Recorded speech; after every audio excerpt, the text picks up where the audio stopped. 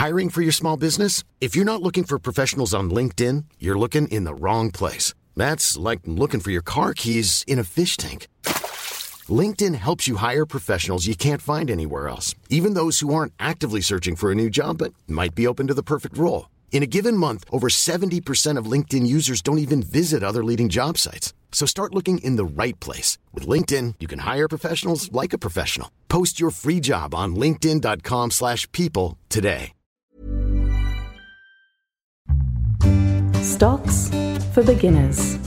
Phil Muscatello and FinPods are authorised reps of Money Sherpa. The information in this podcast is general in nature and doesn't take into account your personal situation. And we have a war in Ukraine now. We had a war in Vietnam in the 70s.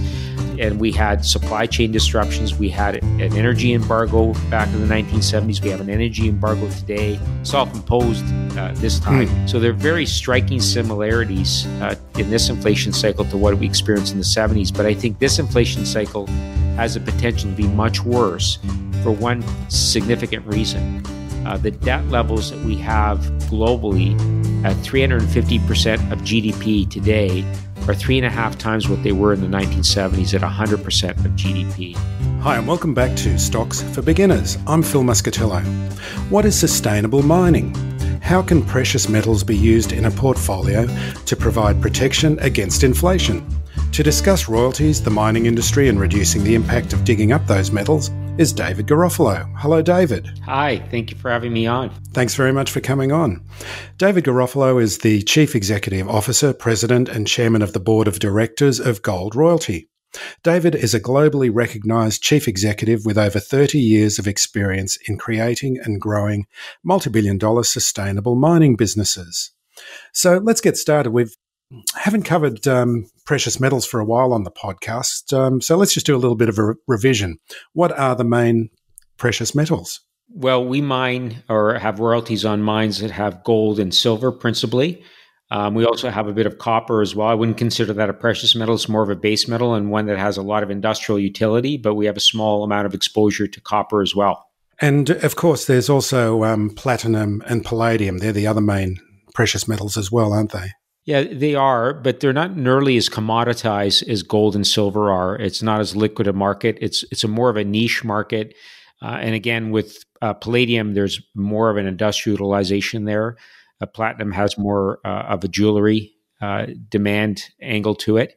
But I would say gold and silver have many buyers and many sellers. So a proper commodity with a proper liquid market, easy to get price discovery, much more difficult in the platinum and palladium side of the business.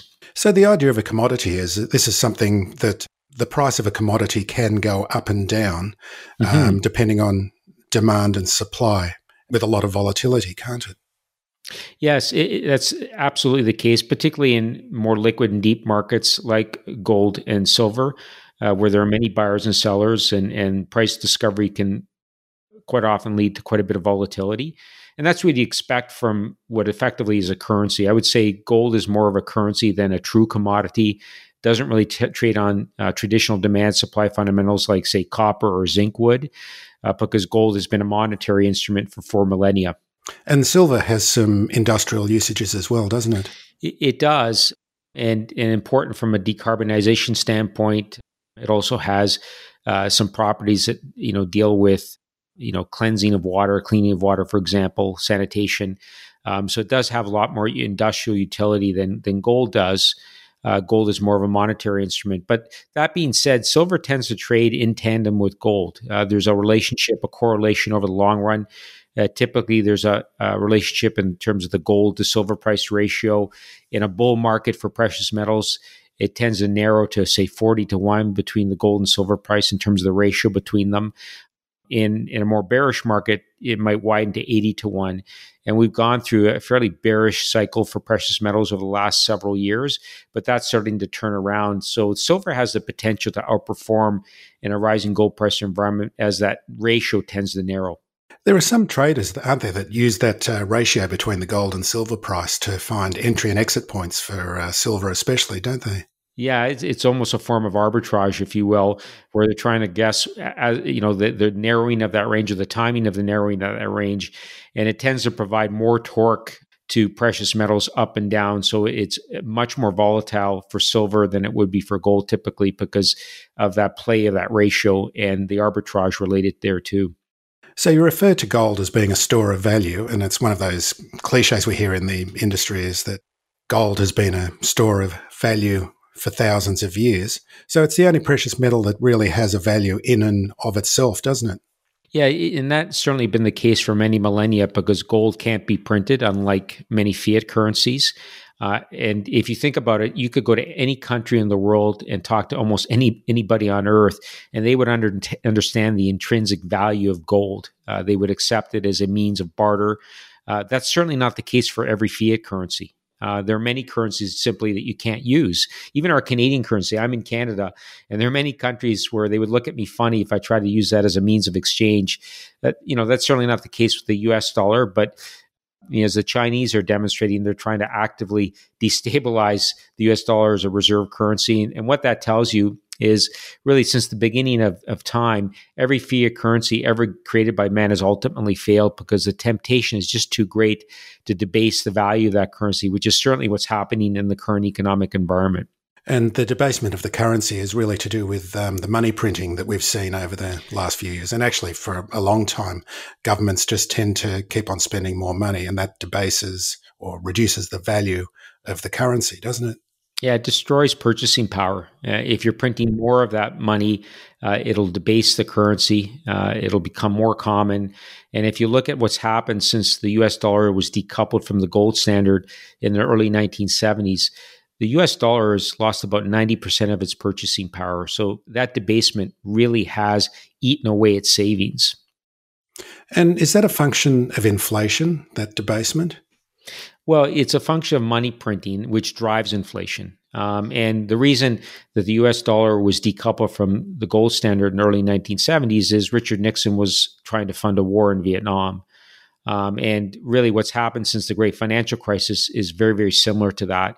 There's been a decoupling of fiat currency from any intrinsic value, any backing, physical backing whatsoever, to deal with a financial contagion, which has now reared its ugly head again after many years of excess of monetary expansion, 15 years of monetary expansion since the great financial crisis, not just in the US, but on a global coordinated basis across the world. Every central bank has been competing to debase their currency to preserve their export markets and really kick the can down the road in terms of dealing with the fundamental issues in our financial system. In that case, what role can gold and other precious metals play in an investor's portfolio? Well, gold can't be printed. It's not the obligation of any government. Unlike, when you hold a US dollar in your hands, it says there's the promise that the US government will deliver a dollar of value in return for that. But, that can be debased as the printing presses are ramped up. And that's exactly what's happened. As I said, since the early 1970s, it's been a remarkable debasement of the value of that US dollar. Gold has a very finite quantity on the Earth's surface. If you look at every ounce that's been mined since the beginning of time, it's about the equivalent of 200,000 metric tons. And that would fill one Olympic-sized swimming pool. So it's a very finite quantity. And it can't be printed willy-nilly. It can't be created or mined willy-nilly. It requires significant upfront capital investment, social license to operate, permits from governments. And that's why we've actually seen a steady decline in production globally. We only add about 2% to supply every year as an industry, and that's declining every year as productions decline because the industry has not been reinvesting in exploration back in the ground to replace depleting reserves. In fact, reserves in the ground over the last 10 years have gone down 40% because of the lack of reinvestment back in exploration. Because we had gone through a very long bear market for precious metals over the course of the last decade. So the capital just wasn't there to conduct the exploration necessary to replace depleting assets. Imagine the softest sheets you've ever felt. Now imagine them getting even softer over time. That's what you'll feel with Bowl and Branch's organic cotton sheets. In a recent customer survey, 96% replied that Bowl and Branch sheets get softer with every wash. Start getting your best night's sleep in these sheets that get softer and softer for years to come. Try their sheets with a 30-night guarantee. Plus, get 15% off your first order at bowlandbranch.com. Code BUTTERY. Exclusions apply. See site for details.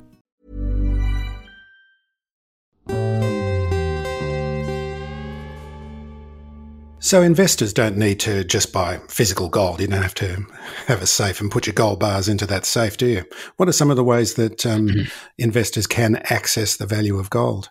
Yeah, you're right. Physical is definitely a way to do it. And I think everybody should have some physical gold in their portfolio. I certainly do. And I do store it in my safety deposit box. And I think it's a very, very viable way to invest in gold.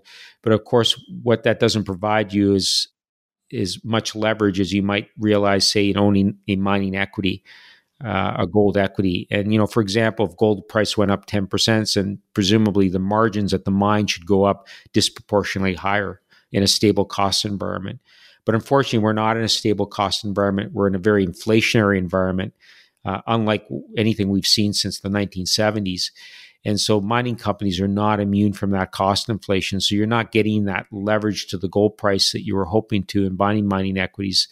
That's why I think it's instructive that after 33 years of building and operating mines, I've now run a royalty vehicle. I really believe in the bull case scenario for gold, but I wanted to participate in the gold price rally and get that leverage without exposing myself to inflation at the mine site. And really, a royalty company provides that top line exposure while insulating you from the underlying operating costs at a mine.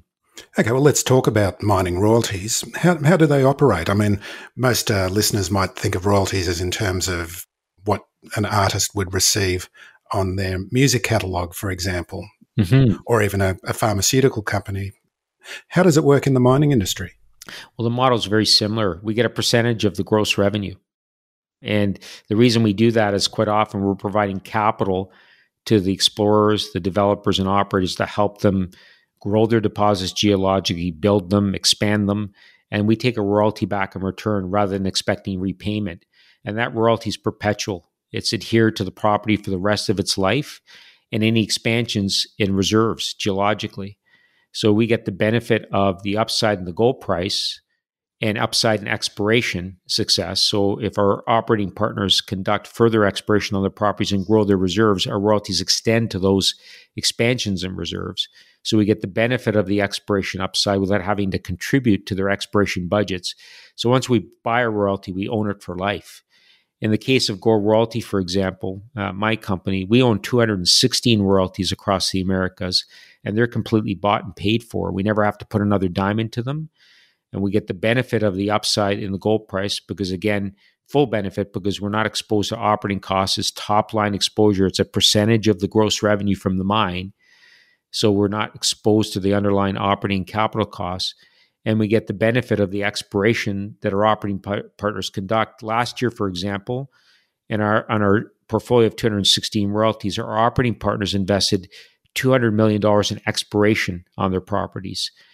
That was about 700,000 meters of diamond drilling for those that understand how drilling works. That's a lot of drilling. We didn't contribute anything to those exploration budgets, but as they grew their reserves, we benefited in our royalty portfolio from that upside in the reserves. Can we just have a quick look at how a mining operation works? Because they're quite capital intensive, obviously, and sometimes they're operating on a wing and a prayer or a geological report. What does the life cycle of a typical mine look like? I know there's no typical mine, but what does it look like? And then I guess what I'm trying to get to here is that capital is required and that mine operation can get that capital in many ways, one of which is via royalties. Yeah, or selling exactly. those royalties. Yeah, exactly. No, and you're correct to question the life cycle of a mine, though, as you correctly point out, many mines are different from each other, but the life cycle is broadly similar across all of the mines in the world. And it starts with early stage exploration, prospecting, looking for properties that have geological potential. And there are many means of doing that, technical means of assessing the potential of a property, and then finding geological targets to drill. And then that leads to hopefully discovery. In many cases, it doesn't. The success ratio is extremely low in the business. It's very, very risky. And typically many juniors fail in their exploration efforts. I would say the vast, vast majority of them fail because it is very difficult to find new mineralization in the ground in spite of very modern techniques to do so. And then once you actually have discovered something, if you're so lucky to have won the lottery and found that deposit, then you have to delineate it geologically, drill out the extent of it to really determine the size of the deposit. And then you have to engineer an economic case for it. And then you have to engage with the local communities to get a social license to operate. And then you have to cost out the construction of a project, which can be in the many hundreds of millions or billions of dollars. The cost to entry in this sector is very, very high. And then you have to build it, commission it, and then operate it cost efficiently. And that can be quite labor intensive and cost intensive as well, and energy intensive. 60% of our operating costs in the mining business typically are labor and energy. And with the kind of volatility we're experiencing in this sector, you can imagine the risk that presents to the margins at a mine site. And I think, again, that goes to my thesis as to why you should buy a royalty company rather than an operating company. But typically, from discovery to first production, you're looking at 15 to 20 years. And that's many, many years of capital and exploration investment and social engagement and government engagement in order to get a license, both economically, socially, and for that matter, from a government to actually build a mine and operate it. I think there's a good lesson in there in that I'm not sure what it's like in Canada, but, here in Australia and Canada, we've got very much mining intensive economies, and you're always getting those tips about, you should have a look at this gold mining operation, it's going to be really good. And it just really goes to show how speculative these kind of tips can be, and that beginner investors should avoid them. Precisely. And in fact, many of the junior explorers who do the grassroots exploration only have selective access to capital quite often. The markets open and close depending on whether the underlying commodity has momentum. And over the last decade or so, there hasn't been a lot of momentum in the precious metal sector. So by and large, the junior explorers who do all the heavy lifting that, I talked about the early part of the life cycle being the most risky, they're the ones that do all the heavy lifting, take the most significant risk in their exploration efforts, but they only have occasional access to capital. And as a result of the lack of consistent access to capital, we've seen a 40% decline in reserves from their peak since 2012, because the juniors are the ones that do the discovery. The mining operating companies are the ones that build and operate. They don't tend to do the grassroots exploration, even though they have capital on the balance sheet to do that. They don't do it because the risk profile is so different from running a mine. When you're a junior company, you embrace that risk. You're swinging for the fences, as it were. And that's why you have such a low batting average as a result. Whereas with mine operating companies, they're quite the opposite. They don't embrace risk, they mitigate risk, because they take on a lot of capital intensity. They take on a lot of operational risk, safety risk, environmental risk. They're trying to engineer as much risk out of their business as possible. So typically operating companies are terrible explorers, and explorers are terrible operators because the skill set's entirely different. So what role does Gold Royalty take in terms of providing capital for miners? We go right across the risk spectrum. And typically, we'll provide some exploration capital to the early stage explorers, typically when they don't have access to capital, as is currently the case. And so we take on, for very low cost, some early stage bets on royalties on properties. And sometimes we'll get mature operators approaching us because they have a very capital intensive opportunity to build a mine or expand a mine that exists or is near production. And we provide capital to them when they might not have access to capital from traditional sources, whether it's debt from banks or the equity capital markets might be depressed, and it's very difficult for them to raise equity to fund the construction or expansion of their mine. Sometimes we buy royalties from third parties. For example, a prospector might be looking to crystallize the value of a property he staked an exploration claim on. He sold it to an operator, he kept the royalty, and then he's decided, I'm going to cash in now. And we pick up a royalty that way as well. And sometimes we originate our own royalties. We have a small team in some of the best jurisdictions, Nevada, Quebec, and Ontario, and all they do is stake exploration claims around existing mines, wait for the neighbors to knock on the door and say, my deposit's trending into your property. Can I buy your property? And we say, great, you can buy it, but we want a royalty back in return. And that's a Really? very cost-effective way to generate royalties because it just requires our sweat equity. And fortunately, with 400 years of collective experience within our board of management, we have the expertise to do just that. So you really do that. You just stake out sites around existing mines and just wait for someone to knock on the door. That's amazing. Exactly. Deposits don't know man-made boundaries, right? Geology doesn't understand those boundaries, those lines that we draw on a map. And so if we're selective enough about where we stake these exploration claims, and it's not very costly to do so, nor to maintain those claims, we can be very patient. And then when we get those royalties back in return, again, it just requires our sweat equity, and they don't waste, they don't decay. Even if it's a long-dated opportunity, we can just put it on the shelf, forget about it until somebody builds a mine there, and then we start to collect checks when the mine is built and operated. Just tell us a bit more about the history of Gold Royalty. How long has it been for, when you started it, and its growth? Well, we started it privately back in 2020, so about 2.5 years ago, initially with a collection of 18 royalties on the development stage assets of our former parent company, Gold Mining Inc. So we were royalties on their 18 development stage gold assets in the Americas, which collectively had about 32 million ounces of gold equivalent resource across their property. So very significant mineral endowment. And having written those 18 royalties, we then IPO'd the company in March of 2021, raised $90 million US, acquired a currency that we could then use to roll up some of our competitors. And we bought 3 peer companies over the course of 2021 and grew our royalty portfolio from 18 royalties to over 200 royalties as a result of that M&A activity.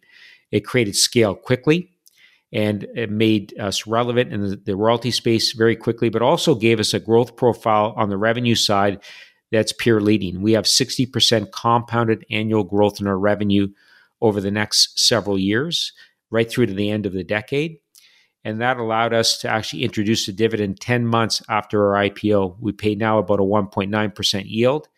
And with that revenue growth that we have and the fact that we have very flat costs, we only have 8 full-time equivalent employees, and we could run a business 10 times the size with the same number of employees, given the simplicity of our business. That means that every incremental dollar of revenue falls right to the bottom line and increases the potential for us to grow our dividend over time. I was going to ask about the dividend. And so obviously this is a big part of the plan for investors, is to provide a dividend for them. Yeah, it is. At the end of the day, our business is a collection of annuities. We have annuities on mines that will pay for, we think, many, many decades. And that means that we have an annuity that we can share with our shareholders through a dividend. And so we introduced a dividend program quite quickly, just given, again, how quickly we were able to scale our business up, given the depth of expertise we have within our business. That's given us an advantage, given the seniority of our mining team, our board, in terms of accessing opportunities and very quickly executing upon them. I know one of the larger players in this space is a company called Wheaton Precious Metals. Is that correct? It is. What's the kind of comparison there between the companies, yours and Wheaton? The landscape in the royalty space looks somewhat like this. There's 3 big players in the space, large caps: Franco-Nevada, Wheaton Precious Metals, and Royal Gold. And they're trading, $20 to $30 billion market cap, 2 to 3 times the net asset value of their underlying business. So very, very rich multiples, and richly deserved. They're large companies, mega caps with great portfolios, pay dividends, really blue chip companies. And then there's a collection of smaller cap players like Gold Royalty that are starting to capture the imagination of the market, but trade at significant discounts to the seniors in the space. What's absent in the sector is a mid-tier company that's big enough to matter to institutional investors, but still small enough to grow. Because the challenge that the Francos and the Wheatons and the Royal Golds have at their scale is their inability to grow meaningfully. They're just too big. It's hard to imagine them going up 5 or 10-fold, even in a rising gold price environment, whereas the smaller players that still have scale and have relevance, given the quality of the portfolio, that provides them an opportunity to grow many-fold as the gold price appreciates. and we realize some of the value of our vast and underlying portfolio. David, you led the largest merger in gold mining history. Tell us about that. Yeah, I ran Gold Corp before I took over Gold Royalty, which was one of the biggest producers in the world, based here in Vancouver. And we merged it with Newmont back in 2019 to create the world's biggest gold company by market cap and by production.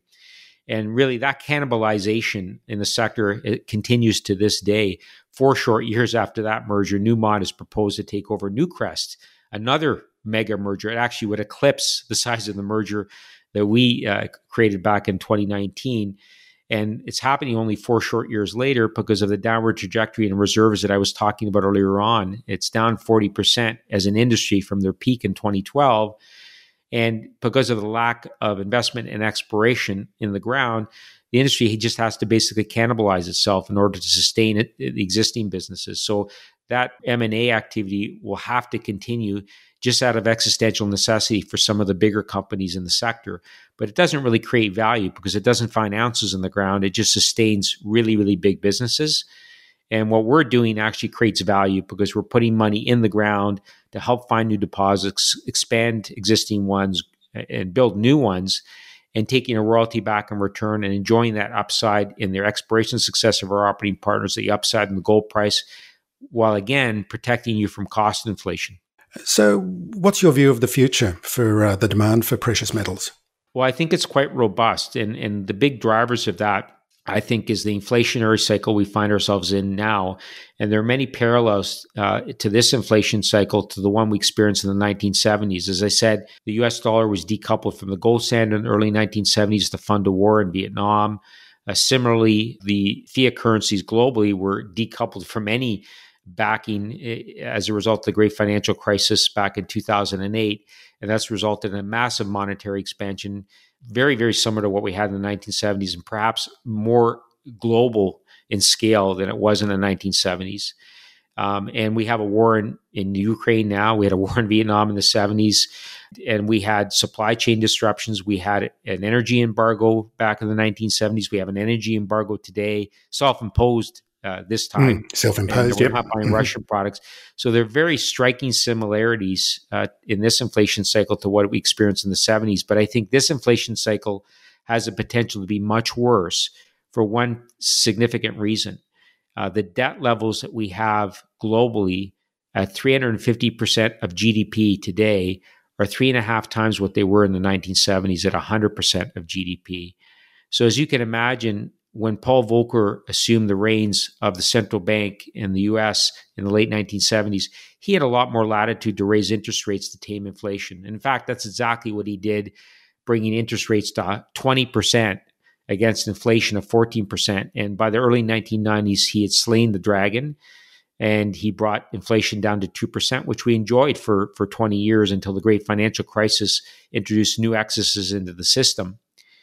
And today, central banks can't hope to raise interest rates sufficiently to tame inflation because it would bankrupt governments. In the US alone, debt service has doubled to $1 trillion a year in the last 18 months. If interest rates went up another 200 basis points, it would double again. So today we're standing at 1 out of every $7 raised in taxes is going to debt service. That's remarkable and shocking.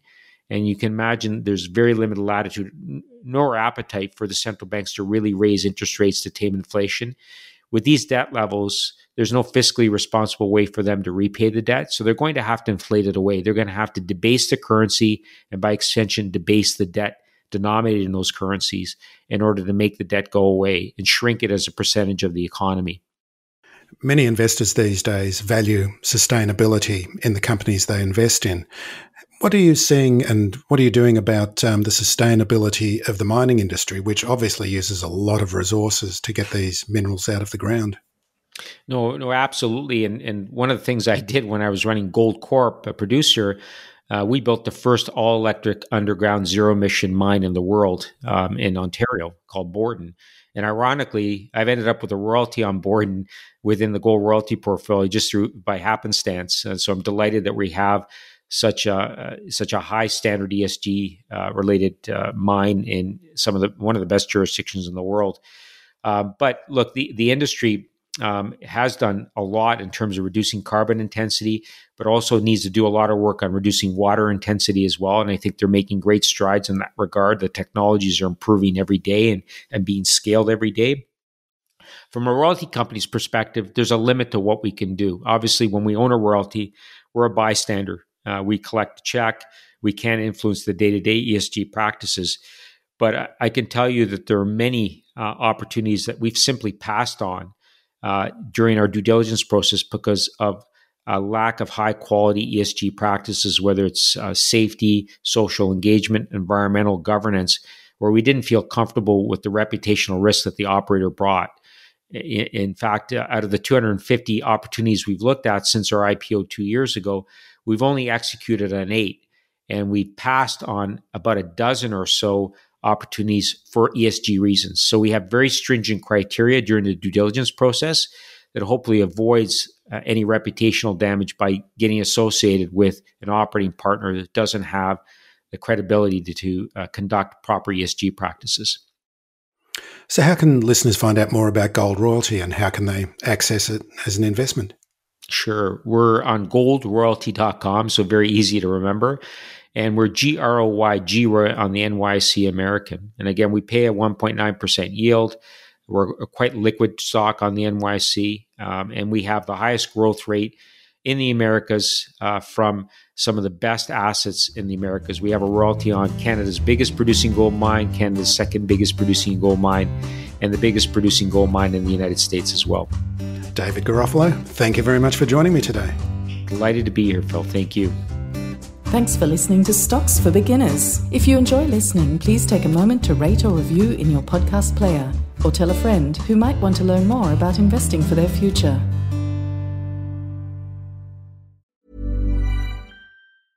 Hey, it's Paige DeSorbo from Giggly Squad. High quality fashion without the price tag. Say hello to Quince.